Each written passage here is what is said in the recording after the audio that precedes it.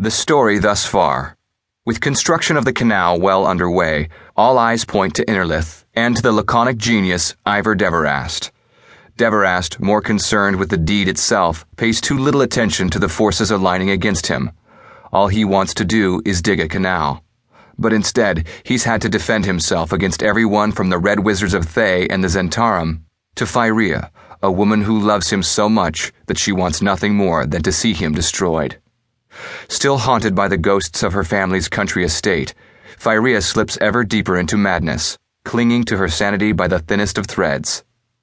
The Genesai Senator Pristolif set his sights on the Palace of Many Towers, but he paused along the way to steal Phyrea from her arranged marriage to Willem Corvan. Willem, heartbroken and confused, sought solace with his mentor, the Red Wizard Merrick Rymut. But Merrick has more planned for Willem than just a marriage to the Master Builder's daughter. Willem, who has done nothing but follow orders, has been transformed by Merrick Rymut into an undead creature, a creature designed to do only one thing: kill.